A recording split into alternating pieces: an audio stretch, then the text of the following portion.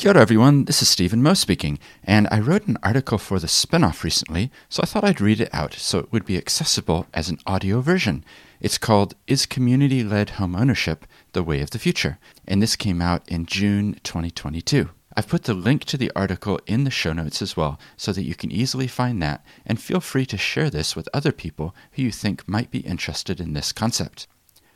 Shared spaces, playgrounds, and community gardens. At a co-housing project in Golden Bay, residents see property as more than an asset.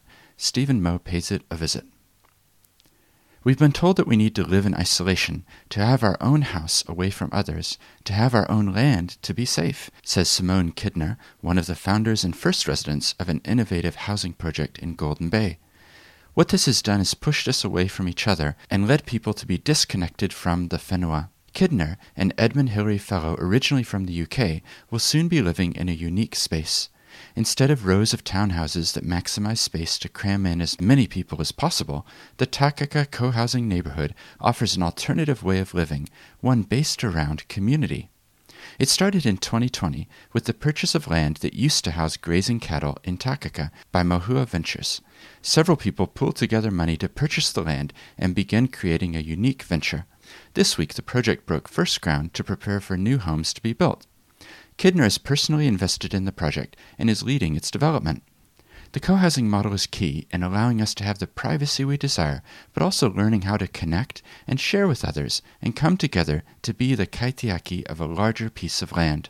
As Leonie Hayden explained in this 2019 piece for The Spinoff, modern co-housing has roots in Scandinavia, but also many parallels with pre-colonial Maori ways of living. The Takaka co-housing neighborhood follows in the footsteps of Auckland developments like Earthsong and the more recent Co-House, along with iwi papakainga like Ngāti Whātua's Kainga Tuatahi.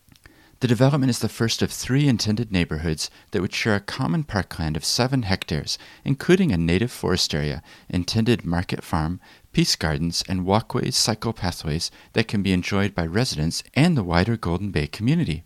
The Stage 1 development will accommodate 34 2- to 3-bedroom units for 100 to 120 people, with plans for similar numbers in the subsequent stages. The project has a very long-term vision and is now selling the final few lots before construction starts. Community programs amplify the vision, with seminars and tours planned for neighbors, nearby schools, and visitors who come to learn about the land regeneration and sustainable building practices. Venture inside and you'll instantly be able to see their organic principles on display. Instead of concreting as much as possible, there's a focus on regenerating the natural environment. Trees and bushes are planted using principles drawn from the permaculture movement, an approach to land that seeks to copy natural ecosystems, which is in contrast to Western industrialized approaches. This aspect of the project draws on the wisdom of the local people and Te Ao Maori, in particular the idea that we are guardians of the land rather than owners of it. Mana Whenua ki Mohua have been involved in the project and in 2021 gifted a Maori stone to the community that was buried during a pre-dawn ceremony directly underneath where the proposed common house will stand. To enshrine this purpose and ensure the project has focus, a charitable trust, Te Hapori Haora, was created. The name was gifted by Mana Whenua to honor the sustainability of the project and the focus on the well-being of the land. In a similar way to how the Wanganui River has been granted legal entity status, this is a form of private recognition of the value of this plot of land, and it could serve as a model that is adapted elsewhere. The principle is to use the legal structures already available as tools to create private legal recognition for certain land that goes beyond human ownership by adopting a trust structure instead. Closely tied in with this focus on nature are the type of buildings planned. The average house size will be 103 square meters, and buildings are a duplex design. We've opted to use double-story units and duplexes to reduce the amount of land that would be required for the housing, creating larger shared gardens for growing food, says Kidner. We have compact, well-designed homes that have everything we need. We also have our larger shared home, the common house, for our shared meals and community events. The project has a very long-term vision. Simone reflects, this is an innovative way of thinking about not just a co-housing project, but also a more holistic view of embracing the surrounding land and its regeneration, building sustainable, eco-friendly homes, as well as promoting community for the residents.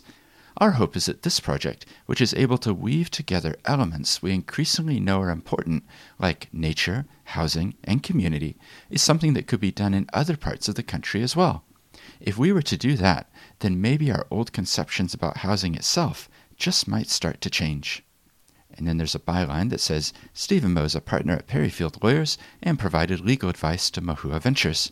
And just to expand on the byline, I really enjoyed this project and working with the founders to design what would the legal structure look like that would be most appropriate here. So we looked at all different options and in the end selected the charitable trust structure as being the best fit with the mission and the impact that's desired. This is just one example of the type of legal structuring that I'm involved in. So if you have a project that you're interested in exploring what the best legal vehicle might be to use, then feel free to reach out because I'm always interested in having those sorts of conversations. Until next time.